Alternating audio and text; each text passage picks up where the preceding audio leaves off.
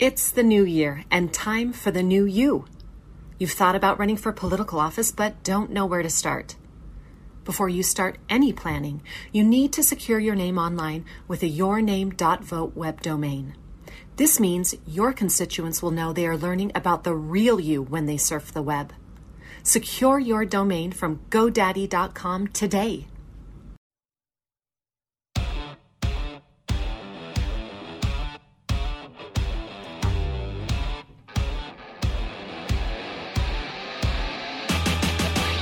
Welcome to Breaking Battlegrounds with your host, Chuck Warren. I'm Sam Stone. Another great program for you folks this weekend. On the line with us today, first guest, returning guest, friend of the program, Eric Erickson, radio host and pundit provocateur. As I like to say, he's good at riling up Trump fans and Democrats alike. Yes. Eric, welcome to the program. Thanks for having me. Thanks, Eric. We're going to play a little clip here from the movie called Deadpool. This is Dirty Harry, as he's known, but really named Harry Callahan, talking to a villain in the movie. Jeremy, go ahead. Maybe I'll start my own Deadpool and put you on it. You threatening me? You want to play the game? You better know the rules, love. Eric, isn't it strange that all of a sudden Republicans seem to have this awakening that turning out voters via mail, turning them out to early voting, is really a key to winning elections? Like, this is something Democrats just came up with last 10 years. You know, I got to tell you, it is one of my frustrations about this moment in history where everyone is online and you have a lot of young guys coming in who they're out of college, they haven't really done anything before, and they discover this thing called water, and they're like, wow, if you drink this, it keeps you healthy. Who knew? There's nothing new under the sun. You know, so I got Eric, hang on. That's understandable, though, because the water systems at most colleges, it's akin to the Old West. You just got to stick with the whiskey. That's true. That is true. But, you know, I got it started in the late 90s. I was in the College Republicans, and then by 2004 was an attorney for the Bush campaign, and they lost the popular vote in 2000. They were just hell-bent on winning it in 2004. So they started this absentee ballot program, this early voting program, knocking on doors, standing there while people filled out their forms, and suddenly like, oh, we have no idea you can do this. You used to do it. Well, and what's amazing about, and this has really been a creation since Trump, that, you know, they go and they have these rallies, and there's a lot of people attending. There's a lot of energy, right? And if you're a believer, it's fantastic. But it's not like there's a bunch of non-believers there. There's not a bunch of undecided that are going to a rally. And so what they've done is we've created a class of activists now that really live in an echo chamber. And I made a comment to a friend the other day. If you know someone who doesn't know a person who voted for Biden, you really need to get out more. Right? And so I hear this all the time, and you see it on social media, which these are the people that go to the rallies. And like, well, I don't know anybody who voted for Biden. Well, you need to get out of the house. Yeah, some of these folks, Chuck and Eric, I've talked to, and they truly believe that voter fraud is the reason that Democrats win New York and California.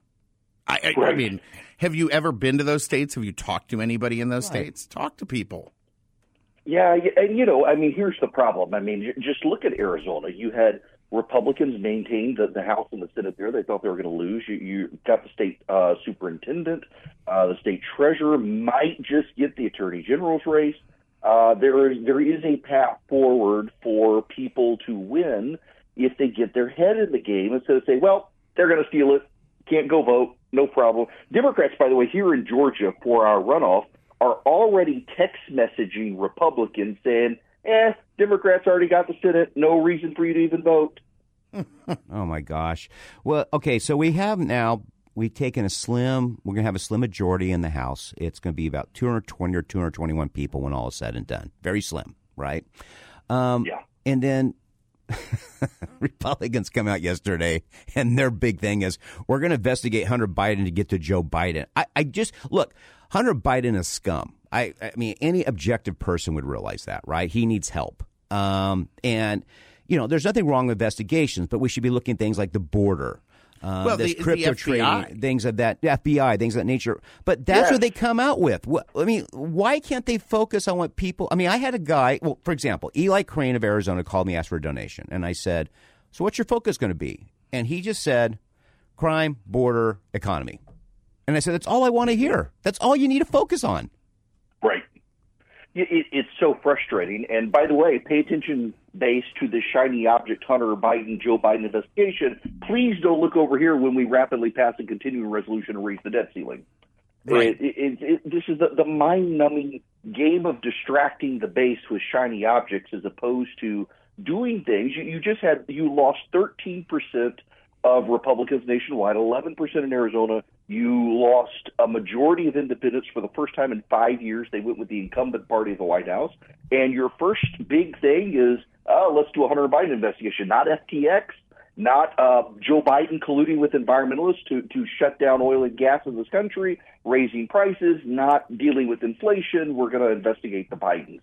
That'll play great in segments of conservative media, but you already have those people and you lost independence.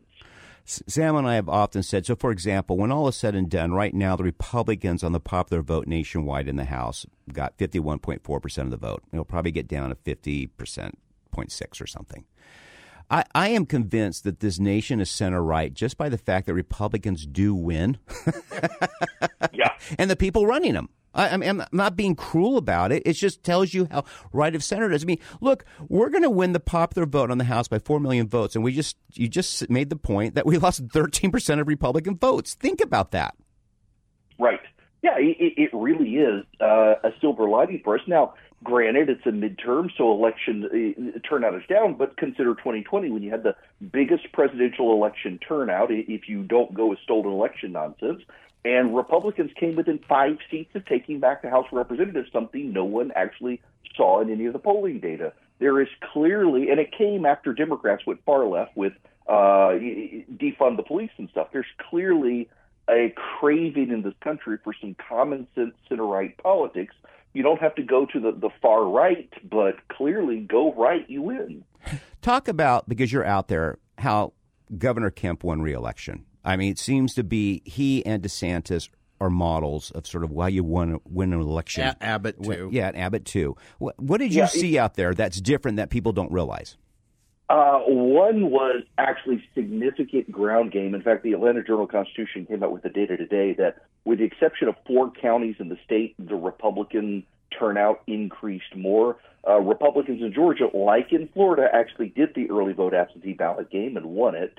But also, he prioritized good governance. He made the case, our economy is doing well. I reopened the state sooner than anyone, including Ron DeSantis in Florida, who incidentally didn't campaign. He was like the only Republican governor not to campaign with Kemp, which was interesting. He just made it about his record and said, look at my record, look at the economy, and look at all the things Stacey Abrams wants to do that wouldn't be possible except for the fact I created a $20 billion budget surplus. No, that's a great point, because you saw the press conference, I'm sure, yesterday with DeSantis where people were already asking him about the matchup with Trump, and he told people, right, chill out. We just finished this election. We've got this Georgia runoff. But, you know, the reason we had this red wave in Florida was because we governed. We delivered. Right. We had people's backs. He said that specifically, and I really like that line, obviously referring to the hurricane. But, this DeSantis, Kemp, these are guys who have prioritized actually delivering in the governor's office rather than grandstanding.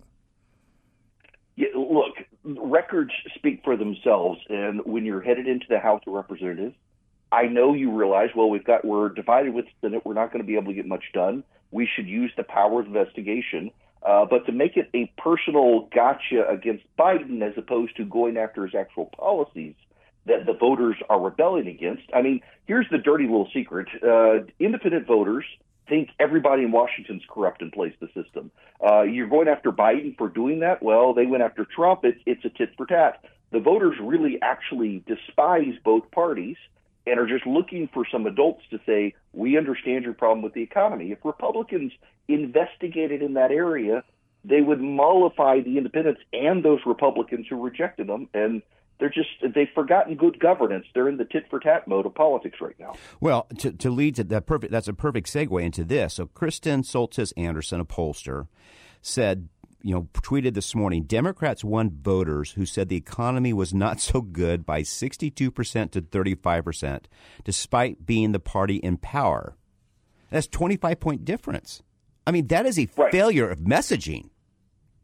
Oh, absolutely. And what's so crazy here is when you look at the exit polling, you've got people out there saying, yeah, I hate the economy, I hate the Democrats, I hate Joe Biden, but I would rather go with the status quo I've already figured out how to navigate than possibly get something more chaotic from the GOP. And that should be the big red flag for the Republicans, that you've got to figure out how to elevate the sane conservative voices instead of handing everything over to the interest of your base. Let's talk briefly. Okay, so 2024 is, sadly, I mean, we shouldn't really be talking about it because they just had an election, but 2024 is on people's minds. It's what. Yeah, chill out, Chuck. Yeah, chill out. What do Republicans need to do to win in 2024? Honestly, I look at how the House Republicans are behaving. I think this immediately coming out of the gate saying we're going to investigate the Bidens. It opens the door for a Republican governor to say, look at my state, look at what I've done. None of these guys in Washington are serious on either side of the aisle. I'm serious, and you can see my state record. You have somebody who runs on the state-level accomplishments, says I can do this at the national level, and, by the way, make my own side focus. You've got an open door there. And, Donald Trump ran against both sides in Washington, but really wasn't that much of an anti-establishmentarian. You can have a guy like DeSantis, for example, who actually was in the House Freedom Caucus, was an instrumental vote in getting rid of John Boehner, saying, look, I've disrupted Washington, I've disrupted Florida, let's disrupt this whole thing. Herschel Walker campaign, does he win or lose? I am not optimistic. Look, there were 200,000 Republicans in Georgia who voted for Brian Kemp and refused to vote for Herschel Walker. That's kind of a telling statistic there. Now, it is a numbers game, and Republicans, if they don't talk themselves out of it, tend to turn out more in runoffs. The first time they've never done that in the last 20 years was in 2021. If they get their head in the game and show up, they still have a way to win. It's just way more difficult than it should be. Is Brian Kemp stepping in and really going to put his machine to work on this?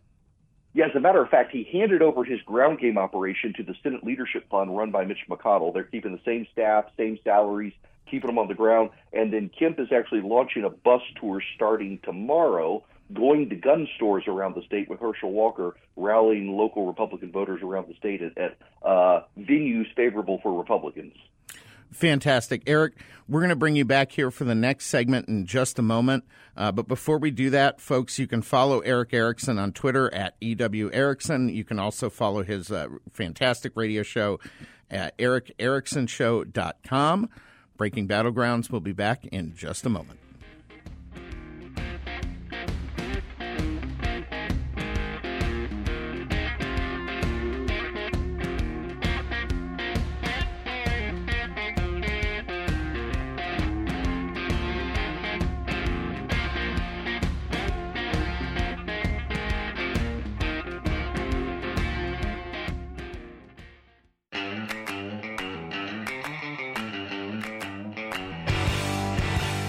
Welcome back to Breaking Battlegrounds with your hosts Chuck Warren and Sam Stone. On the line with us right now, Eric Erickson, host of the nationally syndicated Eric Erickson Show. We are pleased to have him on, talking about a little bit about Georgia, a little bit about 2024. All sorts of fun up in the air. Not a great week for Republicans. How do we make it a better one going forward? Exactly. Eric, I want to talk about a tweet you put out this morning, which is so spot on. You said, the press is more upset about Elon Musk taking over Twitter than about China using TikTok as an intelligence operation against Americans. The press is more upset about Twitter than FTX, which sponsored their conferences. There really is a lot of hypocrisy on the Elon Musk taking over Twitter versus these two humongous, one's a security breach and one took lots of people's money. Look, Twitter gave journalists some level of elite status with blue check marks. It set them apart from the heathen. And it drove their egos. And suddenly everybody gets a blue check mark. They're furious about that. They hate the idea that they are not set apart. Remember, a lot of these people, just the last few years, were very open on social media that the freedom of the press was a constitutional guarantee to them, not you and me. And it's driven their egos, and you have this coming down, so they hate it. Every major news story in America today is about the egos of the press. Even their coverage of Trump, a man who did not like them, the reason they cover him the way they do is because he doesn't like them. They ignored every problem with FTX. In fact, several investigative reporters have come out and said, we flagged this for CNBC, the Wall Street Journal, for Bloomberg. No one would bite while FTX was subsidizing their conferences. It's a thoroughly corrupt enterprise that is now being revealed as such. Well, and we've seen across the country, this outrage from the press when Trump called them enemies of the people and all this kind of thing. That may be hyperbole. But at the end of the day, the criticisms of the media are fully legitimate. They're being reflected in their readership, which has declined, their viewership, which is declining. And yet they seem totally unaware of this. What does it take to break through that wall and bring some self-awareness to the industry? Because I miss a free press that actually did its job in delivering the news. I say we do not have a free press. They are captured by their fears of the right and held hostage by the Democrats. And everything they do now advances the Democratic narrative. I don't know that there's a fix until they hit rock bottom. When more of these industries go bankrupt and have to rebuild, I think it helps. I will say this. I really do hope that Chris Licht is able to fix CNN by going back to a straight news path, and that's a way forward for everyone else. If you see CNN rebound after all the turmoil, and by the way, much of journalism despises him for firing people at CNN and getting rid of the partisans. If it works and they're able to get back to straight news, and I'm not optimistic, but if they do, that should be a wake-up call for the rest of the media. Let's talk briefly here about your career a little bit. So I know you viewed Rush Limbaugh as a mentor. What did he mean to you, and how has talk radio changed since you first started to today? Oh, we were friends before I was in radio. I've known him since 2004, and he got me into radio. I was offered a job. I wasn't sure I wanted it, and he told me, "You're going to take it or I'll never speak to you again." He found me my agent.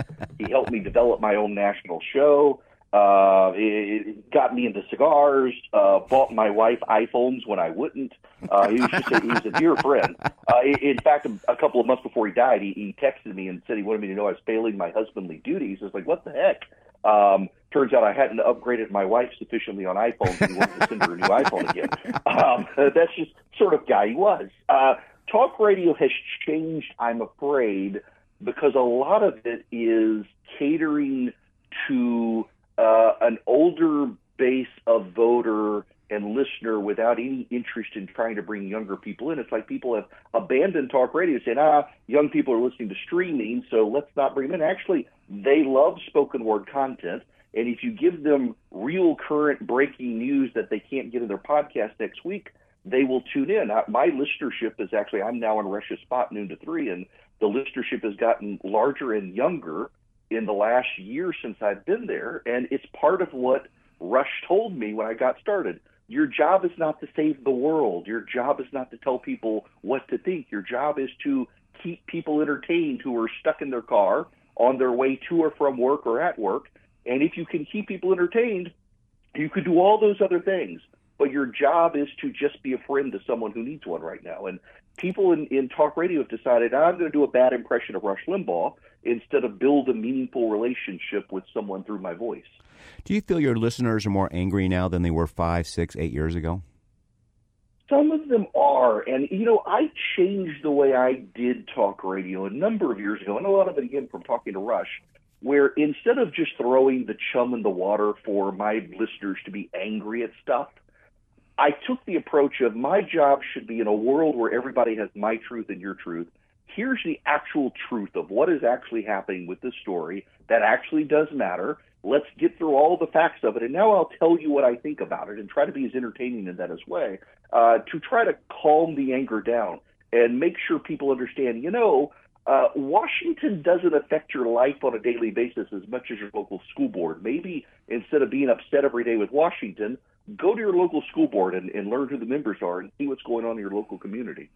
By the way, how did Georgia handle school boards? I know we had some wins here in Arizona, Florida. DeSantis made it an effort.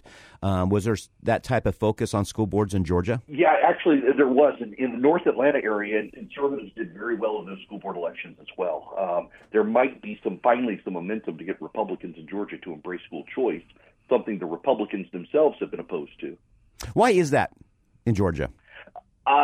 Because you have a lot of members of the state legislature who are Republicans whose spouses work in the public school system. They've always had a great working relationship with public schools in Georgia. And frankly, I do think they won't say it out loud, but there's an undercurrent of we don't want those kids in our kids' schools. Georgia has, for people who don't know, I think, if I remember right, Georgia has a really extensive system of private, mostly religious schools. It does, and some of it did come from segregation, but a lot of it came from Christian schools after, the No Prayer in School decision came out the same year as desegregation. And a lot of people say, they split because of desegregation. Actually, it was because of prayer in school, but let's not let facts stand in the way of a good Democratic narrative. One of the things Georgia has is that I can give $1 to something called an opportunity fund and get that as a tax credit. So I can give, I think, up to $3,000 in my taxes to a scholarship fund that then pays for underprivileged kids to go to private schools. Gotcha. Eric, I apologize. I'm going to have to cut you off. We're heading to the end of our program here, and I have to get in a sponsor read. But thank you so much for joining us this morning. You're welcome. Take care. Folks, before we head into the break here, are you concerned with stock market volatility, especially with Joe Biden in office? And what if you could invest in a portfolio with a high fixed rate of return that's not tied to the stock market, a portfolio where you know what each monthly statement will look like with no surprises, where you can turn your monthly income on or off, compound it, whatever you choose. There's no loss of principal if you need your money back at any time. Your interest is compounded daily, you're paid monthly, and there are no fees. Folks, if that sounds like a good deal to you, and in this economy, that should sound like a good deal to you, you need to go to investyrefi.com. That's invest, the letter Y, REFY.com, or call 844-204-7756 and tell them Chuck and Sam sent you.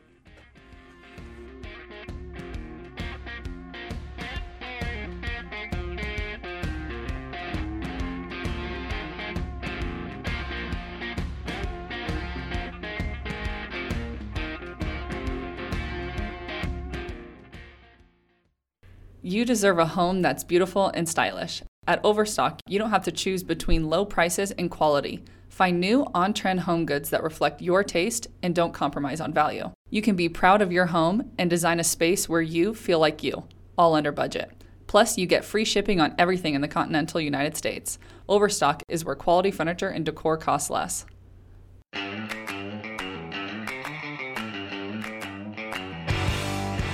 Welcome back to Breaking Battlegrounds with your hosts Sam Stone and Chuck Warren.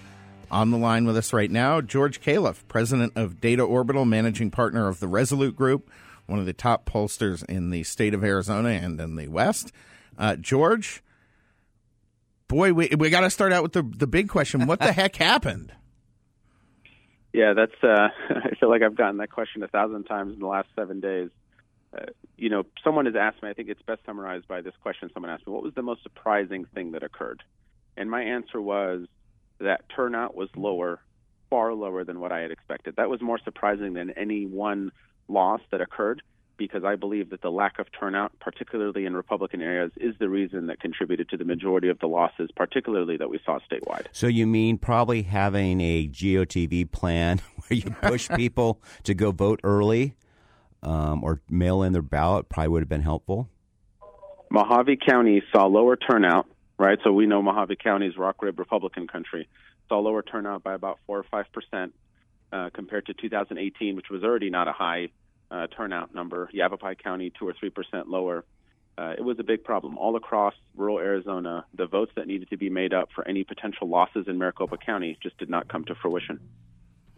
I really believe, George, and that was not a messaging thing, but that when you're talking about rural Arizona, that's Trump country. That wasn't a messaging issue on the top of the part of the top candidates. That really was a structural issue in what we're doing to turn out the vote. Yeah. I mean, I mean, look, we saw a tremendous, I mean, as you all know, our firm tracks early ballot returns, and Republicans were lagging. I just did, when I saw the lag, I said, look, they're going to vote on Election Day. These are likely voters. And a lot of them did, but not enough of them did. Our Election Day vote was not enough to make up and counteract the lack of early ballots that were returned because of the hesitancy that our voters now have to vote by mail. It just was not enough in rural Arizona or, frankly, in Maricopa County. What percentage of 4 Republican voters, 3 or 4 Republican voters, do you think did not vote? So we won't know exactly until we get the full voted file. I think it's a lot. I don't think it's too high with 4 of 4, those that are very likely to vote. They voted in all 4 out of the last 4 elections. I do think it was higher than we wanted at 3 of 4s, for sure, because I'll just tell you an example. In Maricopa County, we only had about 50% of our 3 or 4 voters that voted. So, okay, sure, a number of them voted on Election Day. A number of them dropped off their ballots, but not enough. I mean, there's no way we're going to hit maybe 62% turnout in statewide. In 2018, we were at 64.5%. I was predicting in our modeling 70%. That was not just the attitude on the ground, that was the feedback we were getting from our polls, and we didn't even come close. And that was most polling was showing about that number. George, explain to our listeners what is a 3 or 4 voter, a 4 or 4 voter, just so they know. Sure. So the 3 or 4 or 4 or 4 voter are voters that have voted in 3 out of the last 4 general elections or 4 out of the last 4 general elections. So a voter like me and Chuck and Sam, right? We vote in every election, right, primary and general. You can expect us to vote, whether it's early, in person, you name it. But the lower number of elections that you voted in, you're a lot more unpredictable of if you vote or not. So we just want you to vote. And traditionally in Arizona, we have motivated people to vote via mail, and this year we did not. And so we were relying on them to vote on Election Day, right? So our Get Out the Vote strategy went from 3 weeks to largely 1 day. And one thing I think that we underestimated, that people on our side underestimated, is that voting on Election Day is a habit. I mean, voting is a habit, right? For whether it's 3 or 4s, 4 or 4s, you develop certain rhythms to how you cast a ballot. And for over a decade now, Republicans have been pushed to cast a ballot via mail until the last 3 years. Yeah, 100%. And look, rural Arizona, one of the complicating factors, though, is that rural Arizona has traditionally voted way more on Election Day, but even the small number of people, maybe 40, 50% of folks that did mail back their ballots traditionally, a lot less of them did. And so, again, I'll give Pima County as an example. Pima County is going to have lower turnout. While we know Pima County is a Democratic stronghold, there's a significant number of people that voted day of in Pima County. 3 times as many people voted day of in person than did in the presidential election, which had a lot more people who voted. And yet Kari Lake and Katie Hobbs had the same margin percentage on Election Day, Kari Lake winning that Election Day voters, as Donald Trump did. So what that tells us is we didn't gain anything extra with the Election Day voters. We held our own, and we lost ground with early voters. And so you can't lose ground with one category and not gain ground with the other to counteract it. That's just obviously not how math works. And, we had a math problem, and we didn't have enough voters show up. We have just 1 minute before we go to break here. George, how do folks follow you and keep up with your work and with Data Orbital? Yeah. So appreciate that question. Folks can go to dataorbital.com. You can sign up for our email list. We put out very consistent emails unpacking this, and we're going to be doing a lot of unpacking on the results. And, of course, unless Twitter shuts down, which I hear that Twitter may shut down, you can follow us on Twitter at data_orbital. We were tracking the results and giving commentary pretty regularly throughout this entire process. Fantastic. George Califf going to be back with us for our final segment coming up. Breaking Battlegrounds, coming right back.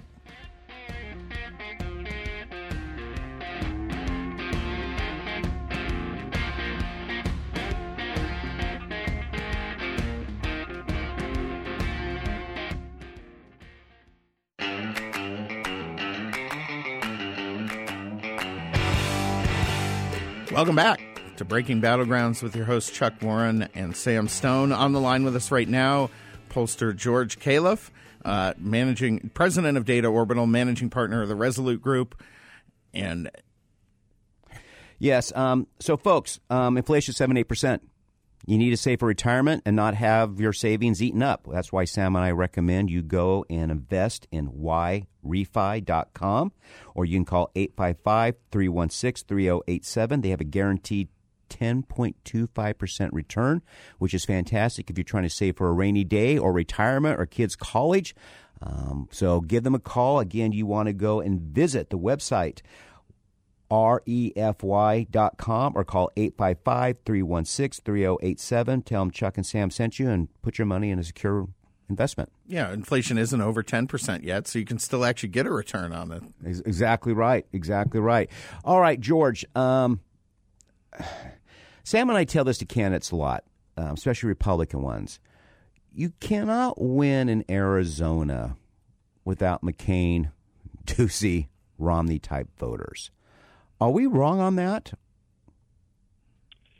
You're not wrong on that. You aren't wrong on that. Look, those types of voters, whatever label you want to give them, don't make up maybe even a plurality of the Republican Party, but they make up enough of a percentage that in a state like Arizona, and look, a lot of our national friends misunderstood Arizona all these years. We've never been a Wyoming. We've never had that large of a registration margin, right? We're talking 3-4% advantage for Republicans. This Correct. state is pretty, it's again, I still push back on the purple label, but it's purplish red. It's, right? it's magenta. If you want to give it a color, Sure. It's magenta.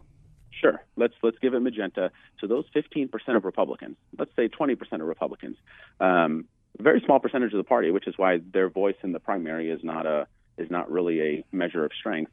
They carry an oversized impact in the general election, and then you lump with them the McCain independents, and then they have even more sort of punching power, so to speak. And so, of course, they matter. And I would say in this election cycle, there was a precarious dynamic in relationship between those voters and some of our Republicans, not just at the top of the ticket, but in some legislative races and on down. That's why you saw some folks win the way that they did, some folks lose the way that they did, and even in some of those very close losses, some people outperformed with those types of voters, but still by not enough to end up prevailing. Yeah, in those voters traditionally are, when people like to talk about Arizona doing ticket splitting, Arizona voters ticket splitting, that's the segment of voters that are ticket splitting. It's not the Democrats. It's not the base Republicans. It's those McCain Republicans and independents. So I had an epiphany this year filling out my ballot. Okay, so the ballot takes 10 minutes, 10, 15 minutes. There's just no way around it, right? Even all of us here on the show don't know all the candidates. I mean, you have the judges, you have the propositions, blah, blah, blah. And I'll tell you why they have an outsized influence. Because when you take 10 or 15 minutes, you're not voting on Election Day. You can get up, answer the phone, you can call a friend about a particular race, and it gives you an opportunity to really reconsider if you really like the person or not. And I would be interested, George, if you did something like that for your company, Data Orbital. Ask the question, how long does it take you to fill out a ballot? And do you change your mind when you're filling out the ballot on certain races? I think that's a real factor here when you get a ballot that's as big as the Arizona ballot is. And by the way, I think that may shorten with the pass of the single subject and the 60% to pass tax increases. We may see that shorten a little bit. But I really believe it's human nature to look at that and say, I just can't go there with this person. Because you just have time to think about it instead of going in and just punching straight R like some states allow you to do. Yes, I think that is a major factor. And then that also gets into another question. People always ask me, well, is money the most important thing in politics? And I've started now giving, because I think this dovetails into your question. Is money an important thing in politics? I said, look, money in politics is like money in marriage. Money can't make your marriage good, but the lack of it can make your marriage bad.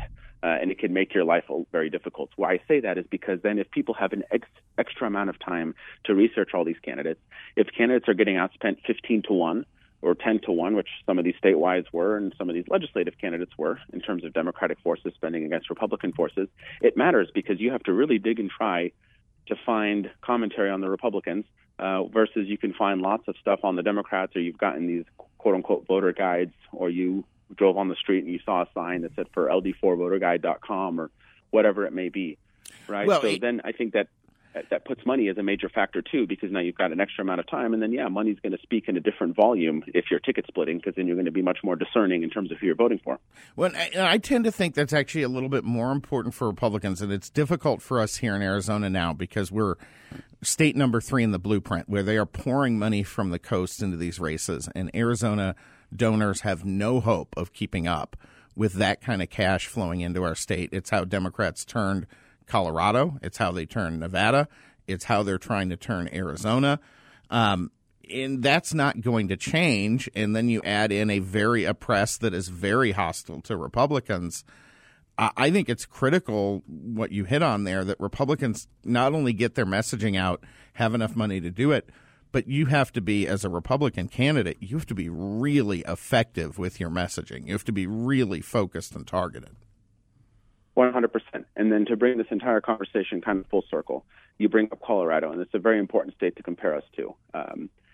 There was a study that was done. I think it goes as no question that the education level of a voter is a major indicator of how they're going to vote. So if you're a white, college-educated man or woman, you're much likelier to vote for the Democrat than the Republican.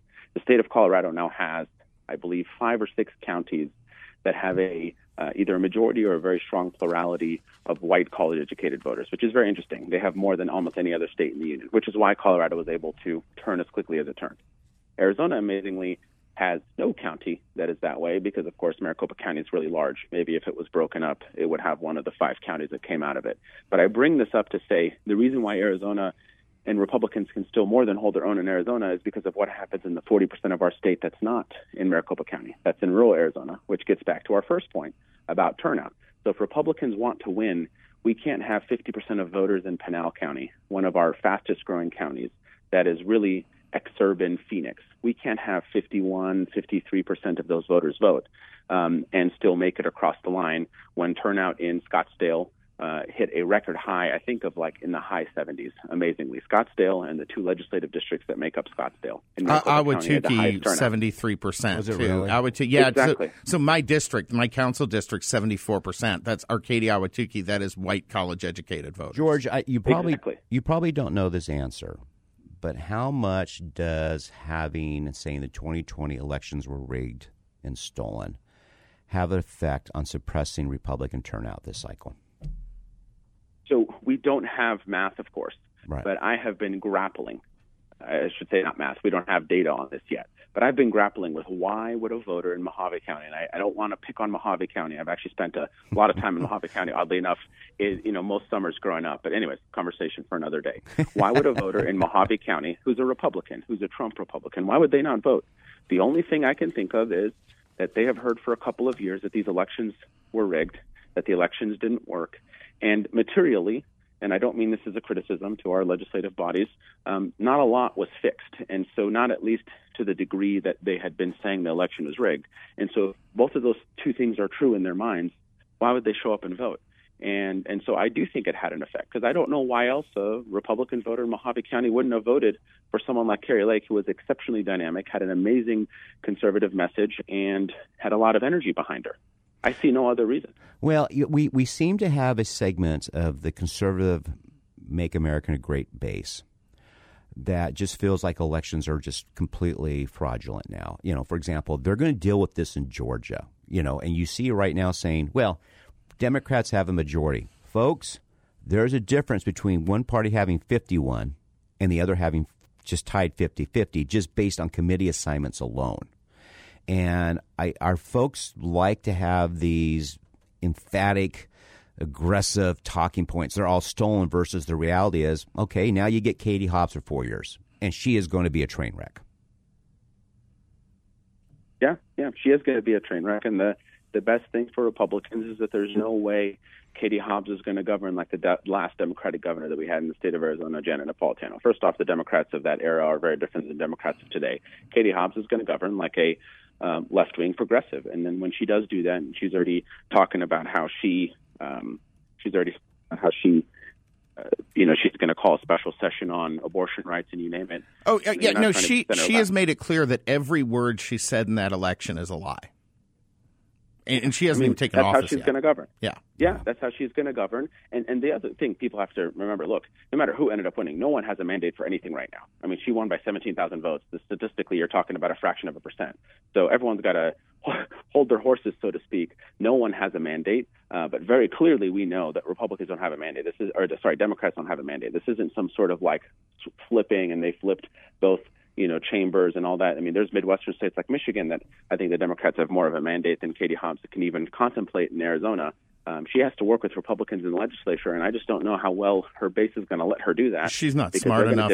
She's not smart enough to push back on her staff when they're directing her to the crazy. We're with left. George Califf, founder, principal at Data Orbital, one of the premier pollsters and consultants in the state. Okay, George, you know many of our legislators. Republicans have a majority in the Senate and the House, one vote, maybe two. How are they going to work as a unified group, or as Sam shakes his head here at me, or are they just going to be splintered and it's like herding feral cats? Look, maybe I'm being Pollyanna. My personality is such that when you feel like your back's up against the wall, you feel like you've had some losses, you turn inward. And what I mean by turn inward, you turn to people that you trust, people in your party. So as much fracturing as we have in the Republican Party, and we do, I do believe and I do have hope that leadership in both chambers, Speaker Toma and President Peterson, can hold the caucuses because, look, at the end of the day, we are a two-team sport in the United States of America. Are you going to give a win to the other team, which is essentially like kicking a goal? All right, Pollyanna, we got to let Chuck get in another question here because that no. I mean, but George, I think that's you have look. I know you're a conservative, right? You're a rock red conservative. You're. But I also know you have a personality like Sam and I. If you can get 70, 80% on something, you're going to take it. My fear is we have several legislatures in both the House and Senate who do not view the world that way. Well, I was going to be the cat herder for Carrie Lake if she had won this election. So I got to tell you, I don't know. I mean, look, then if we don't, then we're going to have some bruising losses, and those individuals are going to pay the price in their primaries. And so, I guess my answer also predicates off of human instinct and human nature is survival. And so if they want to survive the two-team sport, they have to get in line with a two-team sport. And if they don't, then they won't survive. And some people, who knows, maybe some people don't want to be legislators anymore, and so they'll say, screw it, I'm going to do what I want. But that's sort of one part of my answer. It's not going to be easy. There's no doubt about it. But I will say I think the Democrats are going to make it easier because I think they're going to ask for stuff that's so outlandish that it will supersede the infighting on our side because of how crazy the demands are from the left. I mean, imagine what Republican is Katie Hobbs going to pick off on anti-school choice or on abortion rights. Right, because they're not going to take a little bit. They're going to ask for a lot. Right. Maybe she picks them off on a tax increase or two or the transportation tax. But the big stuff, I don't know. I don't know who's left in the caucus, frankly, after these primaries. It's not. Interestingly, it's a much more conservative caucus, but it's just the same size as it was prior. Yeah, I think that's a great point, George. I think you are going to have a fairly united front. I'm joking a little bit about the herding of cats here, but I'm not. But at the same time, there are a handful in there that are really focused on a personal agenda that is far, far right that you're never going to be able to enact with Katie Hobbs. And my concern is that we end up spending 4 years spinning our wheels in the House and Senate here, or 2 years, and that really hammers us going forward. That is true. That is true. Look, if the worst case after these 4 years is that we've spun our wheels and that we've gotten nothing advanced, I suppose I'll take it compared to the alternative of the worst case being Katie Hobbs was able to compromise two Republicans in both chambers and shove stuff down our throats that would have a cataclysmic effect on our state. Again, I think in a best-case scenario, we can get some stuff done. But look, we haven't faced this in a long time. I don't think there's a single member of the legislature that was around, obviously, under Napolitano. No. And so this is a new day in Arizona, and we have to see if this first session is brutal. Either we're going to learn our lesson for session number 2, or it's going to get worse. Yeah, there you go. If that's the final word, be sure to tune in for the podcast-only segment, Breaking Battlegrounds, back on the air next week.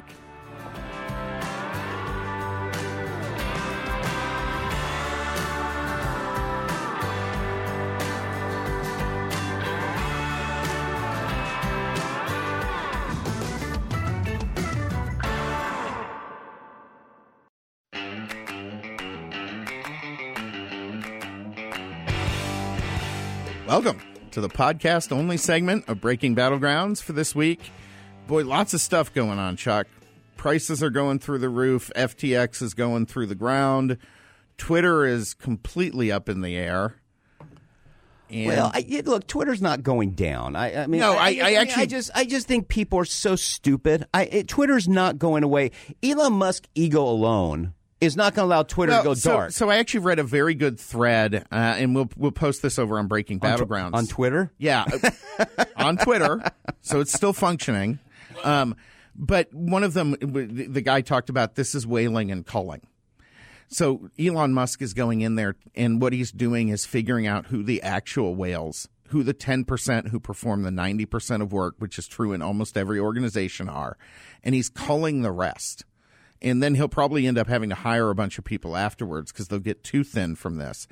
But he clearly walked into a corporate culture that was bloated, inflated, and non-driven. I mean, that product has been stagnant for a decade. $13 million a year on lunch. Right. For people who don't go into the office. Right. Twitter, $500 per person. Look, there's a lot of bright 20-somethings out there. I don't want to say they're not, and 30-somethings. But they have really come to a point that my needs are the most important. So I think the tech world has tried everything in the world to keep these people engaged, to keep them from hopping over to the next tech or the next big thing. And I think that's been a part of just simply catering, or as our parents would say, kissing butt, so they stick around. And I think what you're going to see at the end of this, Twitter's not going dark. Anybody who thinks that needs to stop smoking whatever you're smoking. But I do think you'll see this at the end of the day, Twitter – about half the size employee-wise is that when he took it over. Yep. And that is going to be – and then what you're going to see – other companies are going to look at it. Yeah, because, they're all innovators, but they're not in a lot of ways. And they're going to say, oh, good grief, I could cut costs by a third here. Well, the big disconnect in the tech industry is that it's not led by executives who are brought up in an executive world where the efficiency is the goal. These are programmers. They're designers. Well, that's why Google brought in the gentleman from Pepsi. I forget his name right now. He came in, provided adult mentorship, adult supervision, and so it's been a very it's going to be interesting to watch. I think just based on his ego alone, that Twitter's not going down. It's not going down. No. If he has to sit there himself 23 and a half hours a day and do the coding himself, he'll do it. Yeah, absolutely. So let's talk about that. We talked about with Eric Erickson, his tweet this morning that is so spot on, talking about the press. The press is more upset about Elon Musk and Twitter than they are TikTok or they are about FTX. FTX was a scam. It's a multi-level marketing Ponzi scheme that took people with crypto. I mean, you and I have talked about crypto before. It's an interesting monetary adventure. I have a few dollars in crypto, but I've never been willing to put a significant portion of my portfolio in it because of this kind of stuff. But the press seems to want to spend more time on Musk, who, by the way, has built things to make the world a better place, like the EV. Right. I mean, does anybody think the EV has its prominence right now without Elon Musk? No, absolutely not. Yeah, and not admitting it, you're stupid. Right. Okay?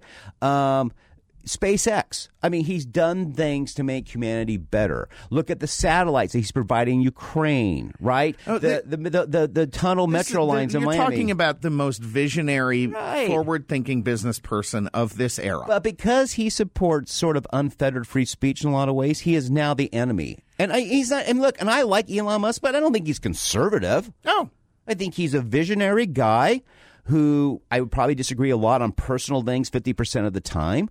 But because they are so inclined now, corporate media, it's our way or the highway. There can be no disagreement. And that's why they hate what he's doing to Twitter. Well, and to that point, to Eric's tweet, for folks who don't understand this, TikTok is using your children to spy on this country. And they're spying on your children, and everything around your phone that your kids do is going to the Chinese government. Does that sound like a big story? Like maybe a bigger story than Elon Musk's takeover of Twitter and a bunch of people leaving? Yeah. How about the Sam Bankman-Fried FTX you brought up, Chuck? You're talking a multi-billion-dollar Ponzi, not even a Ponzi scheme. It's a money laundering operation for Sam Bankman-Fried, his friends in the Democratic Party. Who do you think does the best limited series on FTX? Is it Netflix? Is it Hulu? It's not Netflix because they're not going to touch this because they're the CEO of Netflix, Reed Hastings, has been very clear that his networks and Netflix is a vehicle for progressivism. Yeah. So they're not going to touch probably it. Hulu. Yeah. Hulu or FX. I guess it'd be an FX series, Amazon, right? maybe Showtime. Yeah. Showtime takes on these type of things. Someone- Showtime took on the Uber guy, Right. So I can see something like that. But that will be a great limited series. Now we understand they have polyamorous relationships there. I mean, it's just so much fun. I mean, they got to hurry and get this done for us, right? No, they do. I want to know all the details. Folks, let's talk about Thanksgiving. So we talked about it. Frank Luntz retweeted a stat that Republicans lost those who think the economy's not doing great by 25 points. So this is what you got for Thanksgiving, okay? The cost of a Thanksgiving dinner for 10 is up 20% from last year. For example, a 16-pound turkey is up $1.81 a pound. 2 frozen pie crusts up 26%. A half pint of whipped cream is up $2.24 to 26%. 1 pound frozen peas up 23%. 30-ounce can of pumpkin pie mix up 18%. 1 gallon milk up 16%. I mean, it goes on and on and on. And Republicans fail to have a message with these people who know the economy's not doing. Well, here's the hard part about this part. People have jobs. Right. So, so they're not going to do it. But you are going to start seeing people go to food kitchens next year, right? I mean, they don't have they have jobs, so they're working, so it doesn't seem like it. But the costs are just from a mortgage to gas to astronomical. Groceries. Yeah, it's astronomical. It's affecting people. I think Republicans, I mean, it's one of the things we dealt with on Kerry's campaign, right? Like, how do you talk about it? How do you go after inflation? We came up with cut the food tax, get rid of rental tax, these type of things. But in a state level, you're very limited because you're not the one that controls the printing press in D.C., right? Correct. I mean, the federal government really dictates this. And I never felt at any point this year, each governor candidate in each state, you're going to run a race that's unique to your state, correct, to the issues of your state. But I never felt like our national candidates for the U.S. Senate, for the U.S. House, got any sort of unified message together on this stuff. No. I think we talked about this before. As a matter of fact, it was this summer when I talked to a chief of staff of a prominent Republican, and I said, it seems like our messaging is Joe Biden bad. And remember his comment was, is it that complicated? Right. Are we that complicated with it, right? Is it that detailed, right? Look, you're not going to win unless you provide an alternative. So, for example, on abortion, why do people who think the economy's bad make abortion a paramount policy point for them? I have a little bit of a theory here. I believe that, first of all, it was seen as a right being taken away. Yes. Whether you're only 23% of women have abortion, but it's a right being taken away. And I've always said that the Supreme Court erred in the original ruling. It should never have come down, but because it's been there for what, 50, 60 years. 50 years. So my thought on that is, so what you had here is you had two groups. You had one they knew one thing for sure. This was being taken away. And if you have this group of people there, it's probably gone in many states. Okay? But the other group who may take this fundamental right away, they viewed it, is saying, well, we'll do things better. But they never expressed how. So when you look, Congress is at the bottom of the total poll of ratings. Politicians at the bottom of the total poll of approval ratings, right? So I can make this choice of electing people who deny an election and for sure take away a right that I think I should have.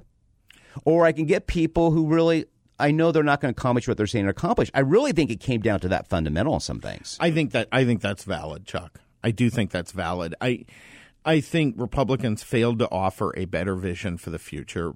But at the end of the day, these states with these early ballot programs, the difference in these states is that our people, and George just said it, if you make sure you tune into the whole program, folks, George Califf from Data Orbital said, look, our turnout was down. Why was it down? Well, we didn't go out and get the ballots. We didn't go out and get the early ballots. We didn't get those voters. And there's too many reasons for someone not to vote on Election Day just because of circumstances to risk that in a state where the other party is not risking it and is going after every one of those votes. Right. Sachs Media Group came out with a poll today that has, in Florida, just Republican primary voters. In Florida, Ron DeSantis, 66%, Donald Trump, 21%. I saw that. Now, I don't know how – I got to look at crosstabs and so forth, but there was an interesting quote today The Wall Street Journal, it said, while Republicans in Washington have certainly decided that it is the wisest to turn the page, it is too soon to say whether Republican primary voters will be ready to do the same. One thing that is certain is that GOP primary voters want someone who can win the presidency. If they think another candidate has a better recipe for how to do moving forward, you can bet they'll get a serious look. And one thing I've noticed always about when people focus on this, if you can show that you can win a general, and I think that is going to be a big thing in 24 and Arizona 26. I think they say, look, I can win. You may not love everything about me, but I can win this seat. And Katie Hobbs, and if that disaster Maines gets elected AG, they're going to prove them right. They're saying, look, you better have someone that's 70, 80% with you better than 100% and lose, right?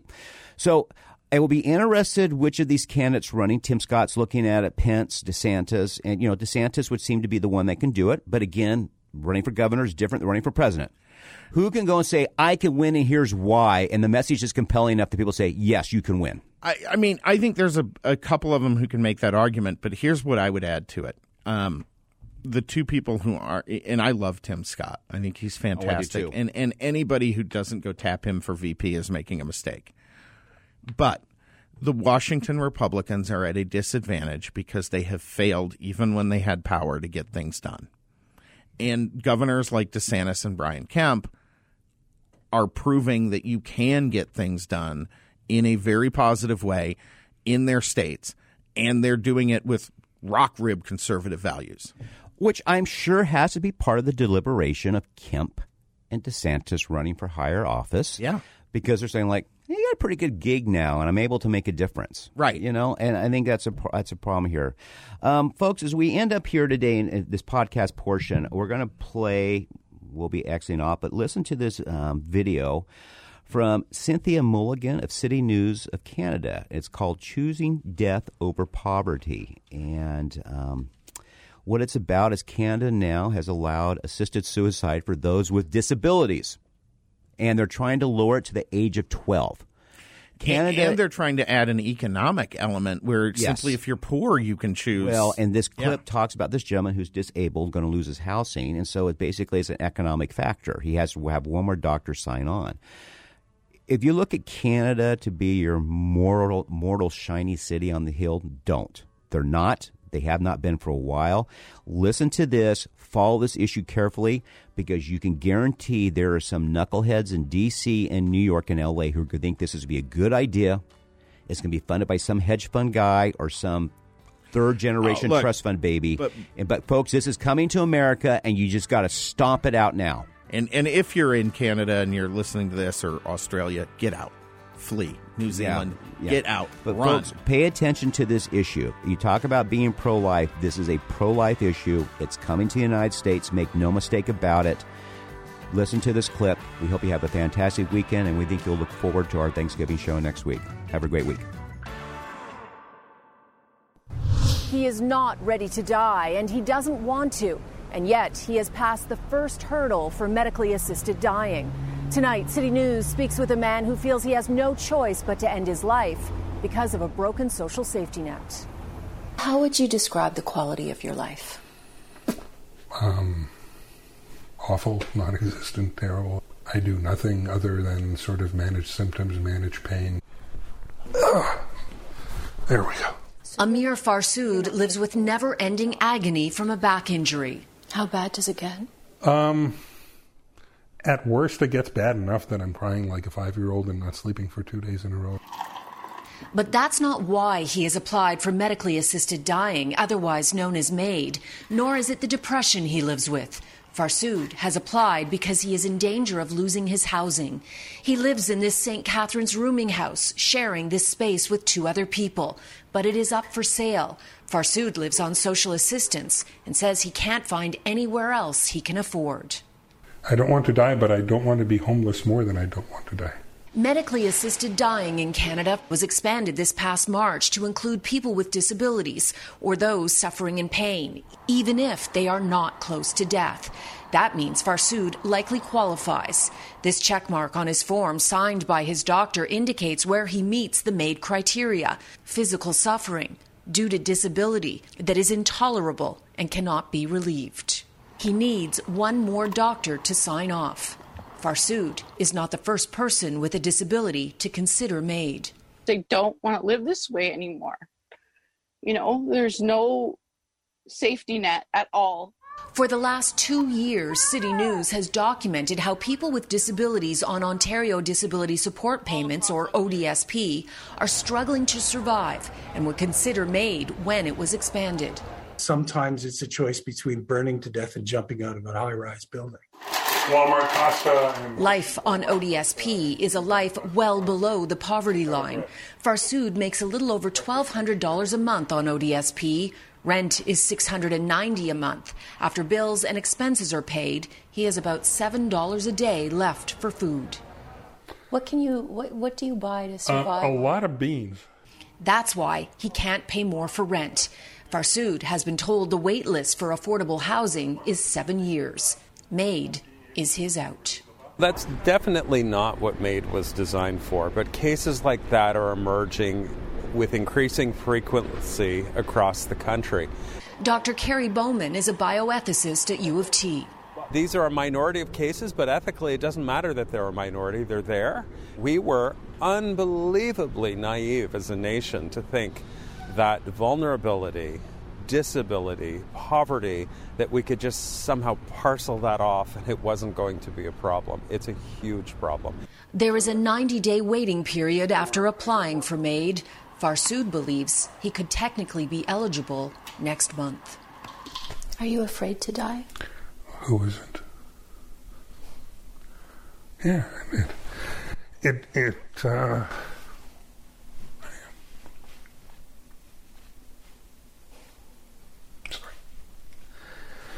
I was going to be the tough guy and not do this, but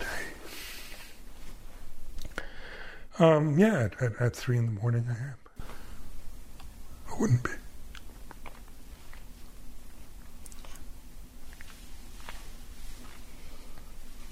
Assisted dying is available in some 7 countries, including several states in the U.S. Now, it's difficult to compare because guidelines vary from country to country, but some argue Canada is the most lenient when it comes to the criteria. Tomorrow, I'll tell you how the number of MAID cases is rising and the federal government's response to stories like Farsood's. The political field is all about reputation, so don't let someone squash yours online. Secure your name and political future with a yourname.vote web address from GoDaddy.com. Your political career depends on it.